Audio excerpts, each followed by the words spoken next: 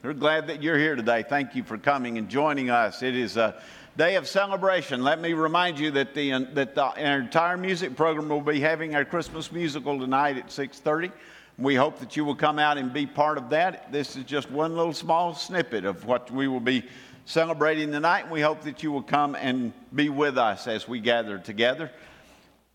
This is a day that our Lord has made for us as a gift. If this is your first time here, welcome to the gift.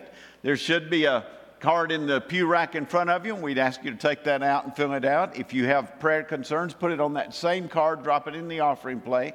We'll try to respond to you.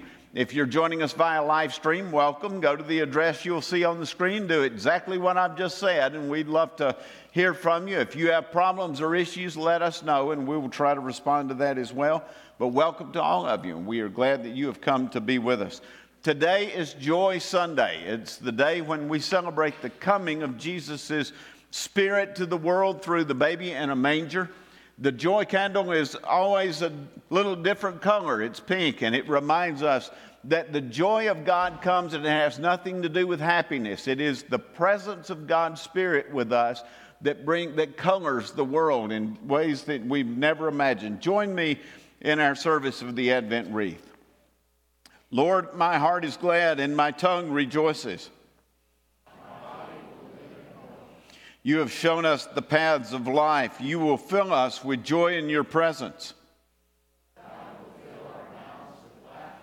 And our lips with shouts of joy.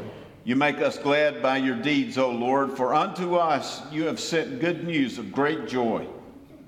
Unto us is born a Savior, Christ the Lord, the joy of the world.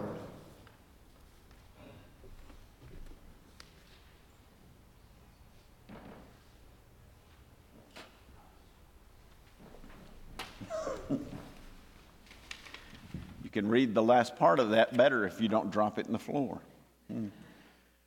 You have filled us with glorious joy, and we are receiving the reward of our faith, the salvation of our souls. Praise be to God for the joy of heaven. O God, who in your coming into the very world you created, you found no place to lay your head. May you find your home in our hearts even this morning as we are gathered here to worship you. Be born in us today that we may be spiritually formed in such a way that we are further prepared when we leave this place to live the life of faith for which you've called us.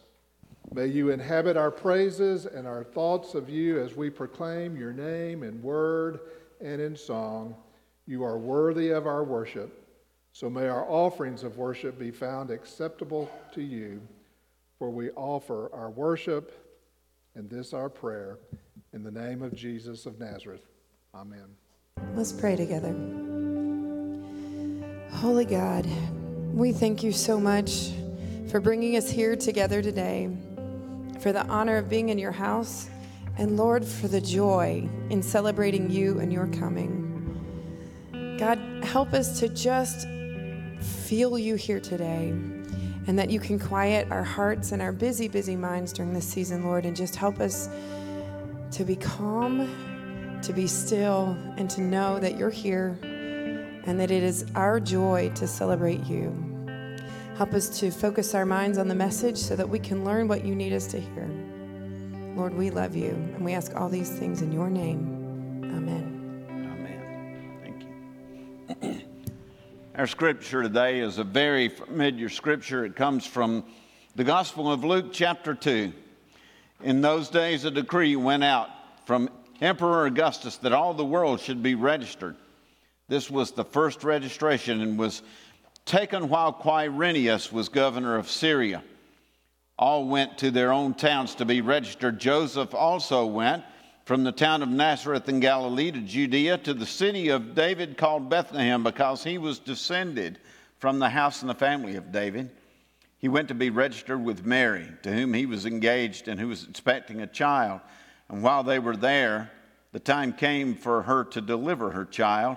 And she gave birth to her firstborn son. She wrapped him in bands of cloth and laid him in a manger, because there was no room for them in the inn. Let's pray together. God, help us to hear your word today. Help us to experience what you would like for us to experience, to be able to make choices that you would like us to make. Help us, oh God, to be guided by this word today, for it is in your name we offer our prayer. Amen. Brett Blair's United Methodist Ministry tells the story of a 7-year-old boy who used to be in his church. His name was Wally. Wally was bigger than most of the kids his age, so most of the other kids called him Big Wally.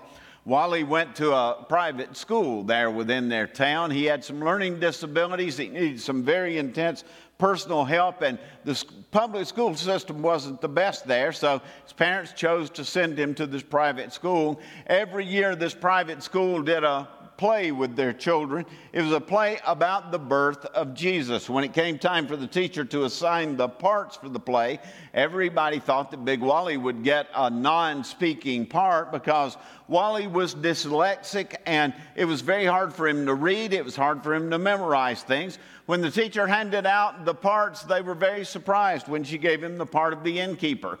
But it really wasn't that much of a deal about him being in that role because the innkeeper only had one line: "There's no room for you in the inn." The day of the play came. Wally had rehearsed his line over and over and over. The curtain went up. Mary and Joseph came walking in. They walked over to the inn.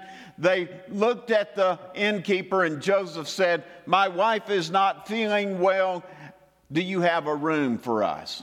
Wally looked at Mary and Joseph, and he said, "There's no," and then he just stopped.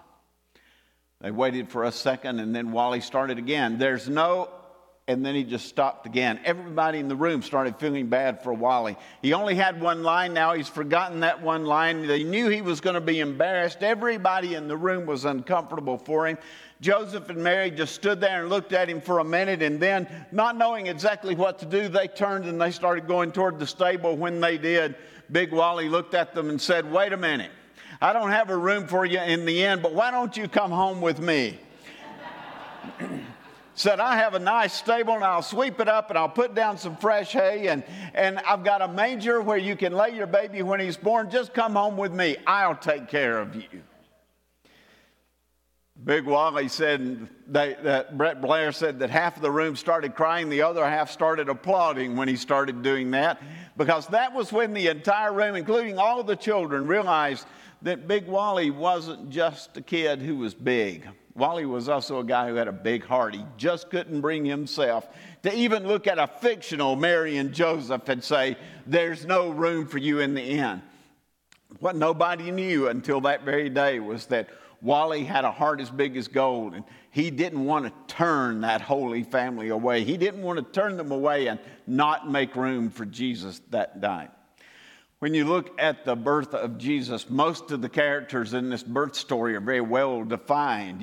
You have Mary and Joseph, the Holy Family. You have King Herod, who was a murdering jerk. You have wise men who were heroes. You have shepherds who were heroes. You have angels who are bringing good news of great joy. But the innkeeper in this story, he's always gotten, or she's always gotten, a bad rap. They're basically a grumpy old person who didn't like being bothered in the middle of the night, and so they didn't treat the Holy Family very well. But the truth of the matter is, that's not what the Scripture says at all. In fact, the Scripture doesn't even say that there is an innkeeper. We assume that there was an innkeeper because Luke said in Luke 2:7, "There's no room for you in the inn." Somebody had to say that, but the Bible doesn't say that there was an innkeeper. And besides, it wasn't the innkeeper's fault that Caesar Augustus had called for a census so he could raise taxes again. It wasn't the innkeeper's fault that they only had, 3 rooms to rent instead of 4. It wasn't the innkeeper's fault that Mary and Joseph got there later than most of the people who were coming to Bethlehem. The innkeeper wasn't a bad guy because he didn't have a room to rent that night, but that's how history has portrayed this person, and that's what made Big Wally's response so moving. It's what made it so joyful. It had never occurred to anybody that that innkeeper might have been totally different from what they had always thought. I mean, think about it. Mary and Joseph had a place to have their baby because somebody gave it to them. Mary and Joseph had a manger to put their baby in because somebody let them have it. And That was a very big deal that somebody let them have it. Somebody made a way for them to have room for their baby. That innkeeper may have been very different from what history has always painted them to be, but the truth of the matter is we're not sure. The only thing we know for sure is that somebody made room for Jesus, and that phrase, "there's no room for you in the inn," that was going to become a recurring theme in the Gospel of Luke. You were going to see that over and over and over again. Why? Because it was a recurring theme in Jesus' life. From the time that Jesus started his ministry, people were going to be deciding if they were going to make room for Jesus or not. And the truth of the matter is, most people were going to say no. They were not going to make room for Jesus. For instance, one place that made no room for Jesus at all was the economic system of the world that Jesus lived in.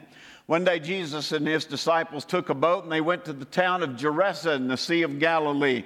As soon as they got there, this naked madman came running out to Jesus. This man was wild and he was menacing. He lived in the tombs that were in the cemetery. And the town had tried to keep him chained up, but he kept breaking the chains and running away. This man ran and he threw himself in Jesus' feet and he said, "What have you got to do with me, Jesus, Son of the Most High God? I beg you, please don't torment me." But when he did, Jesus said, "What is your name?" And the man said, "My name is Legion," for he had many demons.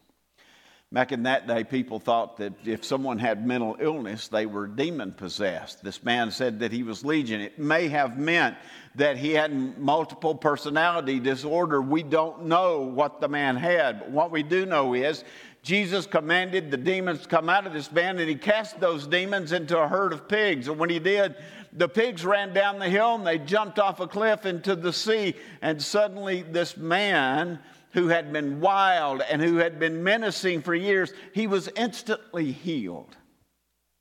That should have been a moment of great joy in that town.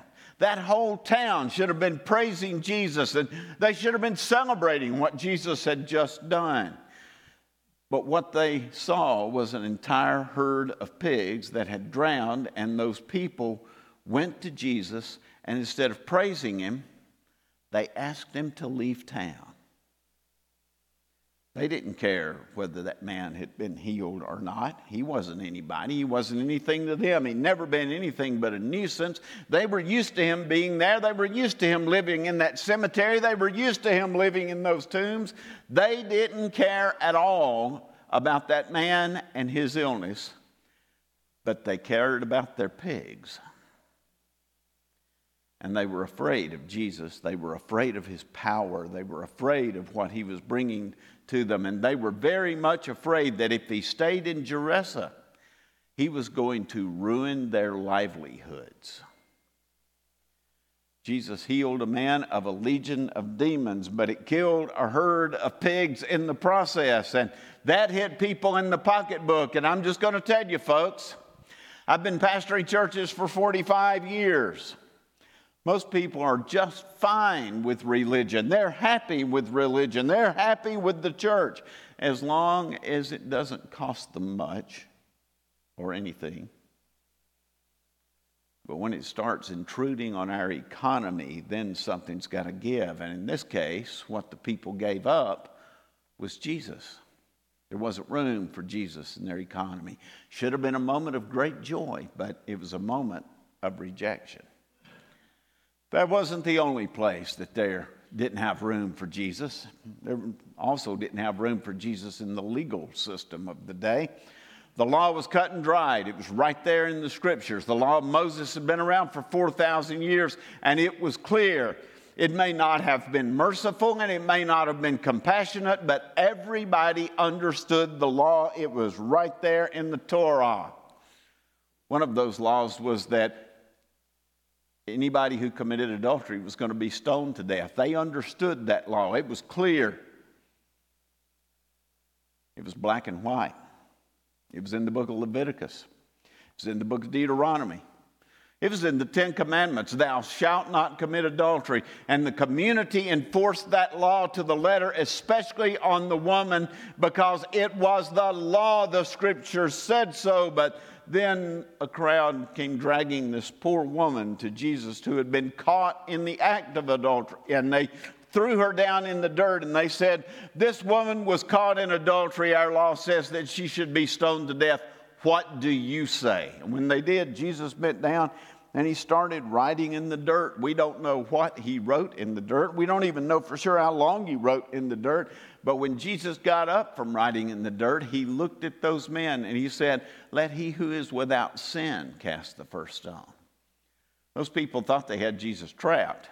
If he said, don't stone her, then he was going against the law and the people would turn their back on him. If he said, stone her to death, then he was going against what he had been teaching and his own disciples would leave him. They thought they had Jesus, but then Jesus said, let he who is without sin cast the first stone. And all of a sudden they knew Jesus had them. There wasn't anybody who was qualified to cast the first stone that day. There wasn't anybody who was qualified to kill that woman. The only thing that they could do was drop their stones and leave, but that didn't mean their heart was in it. That didn't mean that they liked it. That didn't mean that they wanted to do it. Dr. Andrew Young once said, a person who has changed their mind against their will is a person who hasn't changed their mind. Those people didn't do the right thing that day because their heart was in it. They did the right thing that day because that's all they could do. That should have been a day of great joy for those people. Jesus had just relieved the world of a harsh, indiscriminate law, and he replaced it with compassion. He replaced it with grace. He replaced it with God's love. They should have been celebrating that day, but too many people want life to be black and white because it just seems easier that way if it's black and white. They'd rather have the law than have compassion. They'd rather have the law than have to think from case to case about the question, what would Jesus do? Jesus saved that guilty woman that day, and that was when the people started trying to get rid of Jesus. He was a heretic. He wasn't following the Scripture. He had to be stopped. There wasn't room for Jesus in the legal system because the legal system was part of the religious system, which meant there wasn't room for Jesus in the religious order either. Jesus was doing too many things that didn't match up to the teachings of the Hebrew Scripture. Jesus wasn't keeping the letter of the law of Moses the way you were supposed to keep it. And besides, they already had a high priest. They already had rabbis. And those men had been trained for the jobs that they were doing. Who did Jesus think he was? He was calling himself a rabbi. Where did he go to seminary? Who were his parents? Who had taught him? Jesus was from Nazareth. Can anything good come from Nazareth? Even Jesus' own disciples asked that question. The chief priests and most of the Pharisees did everything they could to derail Jesus' ministry. They weren't about to give up their high positions in society on the word of some troublemaker from a backwoods town. And besides, those men truly, sincerely thought Jesus was wrong in what he was teaching. So they thought it was their duty to oppose what Jesus was doing. They thought it was their duty to oppose his teachings. Jesus was bringing women into his inner circle and he was making them equals in his ministry. Jesus was defending prostitutes and sinners. Jesus was calling tax collectors and ignorant fishermen to be his disciples. Jesus was healing slaves. Jesus was healing people on the Sabbath. Jesus was healing people in the synagogue on the Sabbath. He was gathering food on the Sabbath for his disciples to eat. He was challenging the Scriptures openly when he said, "You have heard it said, an eye for an eye and a tooth for a tooth, but I say." Who did Jesus think he was? Moses had given them that teaching. He's challenging Moses. Who does he think he is? The chief priests and the Pharisees truly thought that Jesus was wrong and that he needed to be stopped, and they thought they had stopped him. When Jesus was hanging on that cross, they thought they had stopped that heretic once and for all, and they felt good about it. It was a moment of great joy for the Pharisees and the high priests.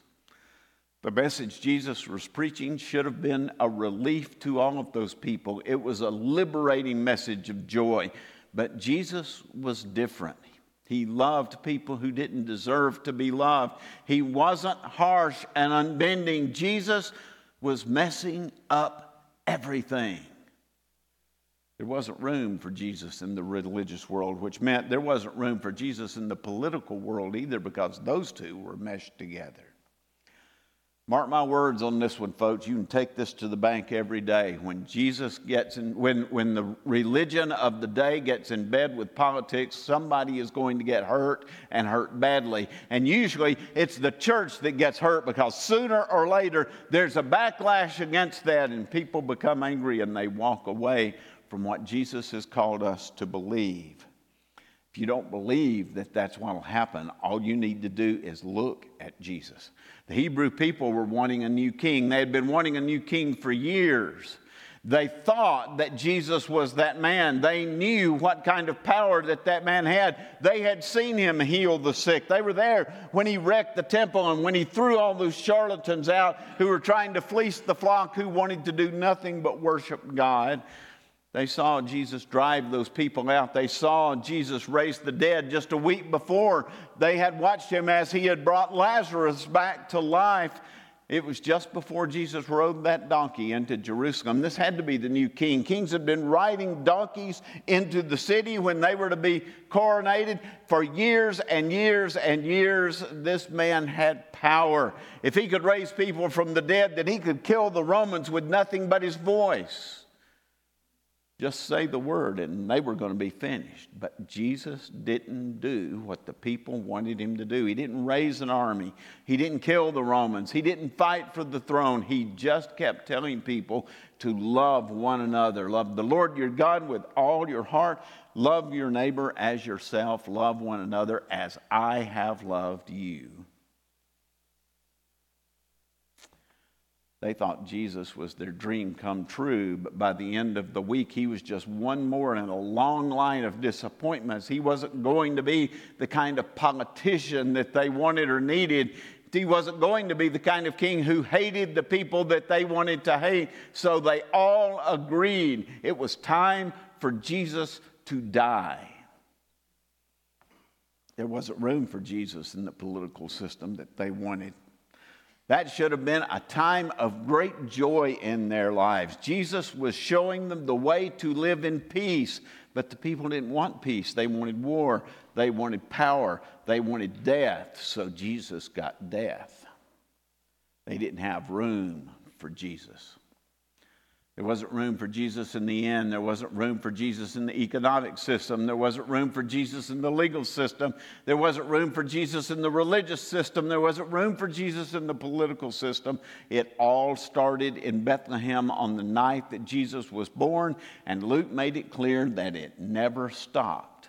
Over and over, the majority of people have refused to make room for Jesus. That innkeeper found himself in a very difficult situation in Bethlehem that night. Pregnant woman, her fiance had just shown up late and they needed a room, but he didn't have a room, so he had to decide for himself. He had to ask himself a question: what am I going to do here? Am I going to make room for this Messiah? And that's where our story meets up with the innkeeper's story, because that's the question that we all have to answer in this Christmas season. Are we going to make room for Jesus? Jesus said, "Behold, I stand at the door and knock. If anyone will open the door, I will come into them and I will dine with them and they with me." The Greek word that Jesus used for dine here, it actually means a banquet. And what it is saying is, I am bringing the banquet to you. Behold, I stand at the door and knock. If you'll open the door, I'll bring in the party. I'll bring the banquet. We'll dine together and we'll celebrate. And we will have joy in Jesus Christ. We'll have joy with God. God. That's what Jesus was saying when he said, behold, I stand at the door and knock. I'll bring you great tidings of joy, and I'll live in the manger of your heart forever if you'll let me. One of the key differences in the Christian faith and all the other faiths of the earth is that God comes looking for us in the Christian faith. All the other faiths are about humanity's search for God, but in the Christian faith, God comes to us through Jesus. He's knocking on the door of our hearts. So the question that we have to answer is the same question the innkeeper had to answer. Will we make room for Jesus? Big Wally melted the hearts of over 300 people when he refused to turn the Holy Family away in that school play. Nearly a dozen people made professions of faith that day because for the very first time they understood that there was an importance in making room for them. Everybody thought Wally was a slow learner, but he wasn't. That boy made room for Jesus when he was 7 years old, and he showed a room full of adults what the true meaning of Christmas really was. Wally made room for Christmas that year. What are we going to do with Christmas this year? Are we going to make room for God's joy?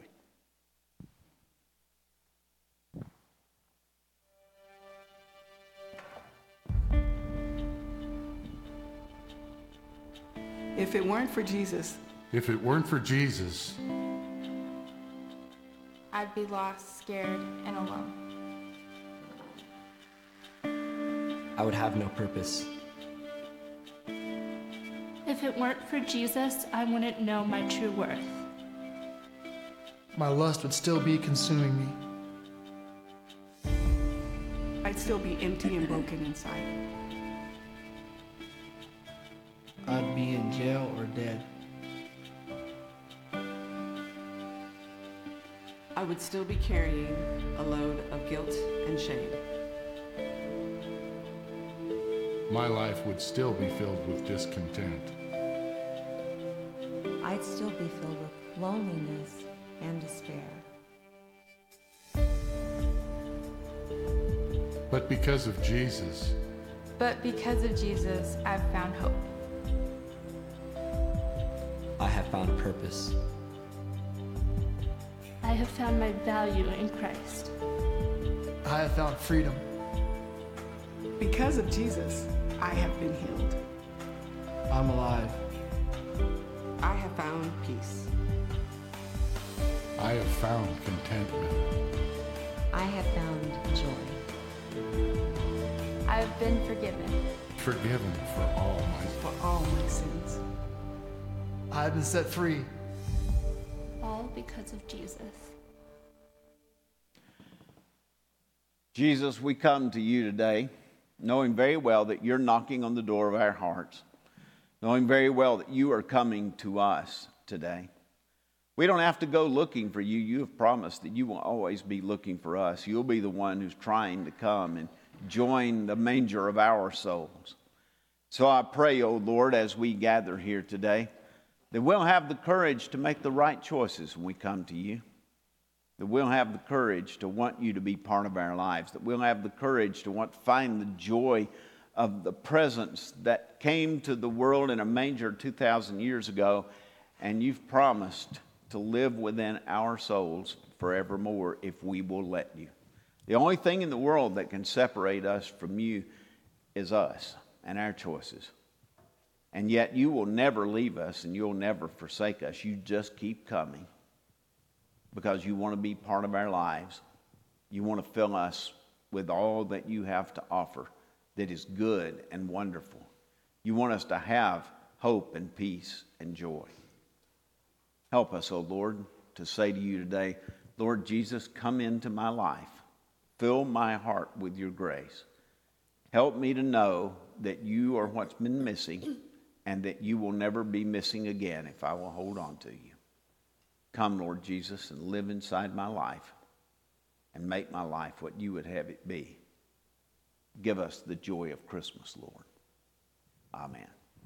If you've come and you want to give your life to Jesus today, if you've made room for him and want to let us know that, come and tell us today as you're going out. And we'll help you with the next steps with baptism and joining the church. If you want to become a member of our church and be part of our mission, let us know that as well. We'll make sure that that happens. We're going from here into the world, and I hope that we're going to take the joy of Christmas within us as we go, because the joy of Christmas can make a huge difference for people. We made a big difference for some people yesterday. I think it was 118 families that we fed yesterday across this area, and we also had 18 children that had beds to sleep on because of the work that we have done yesterday. So we need to be proud of the mission work that we have done during the course of this season, but we also need to be humble. There's a lot more to be done, but we have the power to do it because we have Jesus. Now may the Lord bless and keep you and make his face to shine upon you and give you peace this day and every day now and forevermore. Amen. See you at 6:30. God bless you all.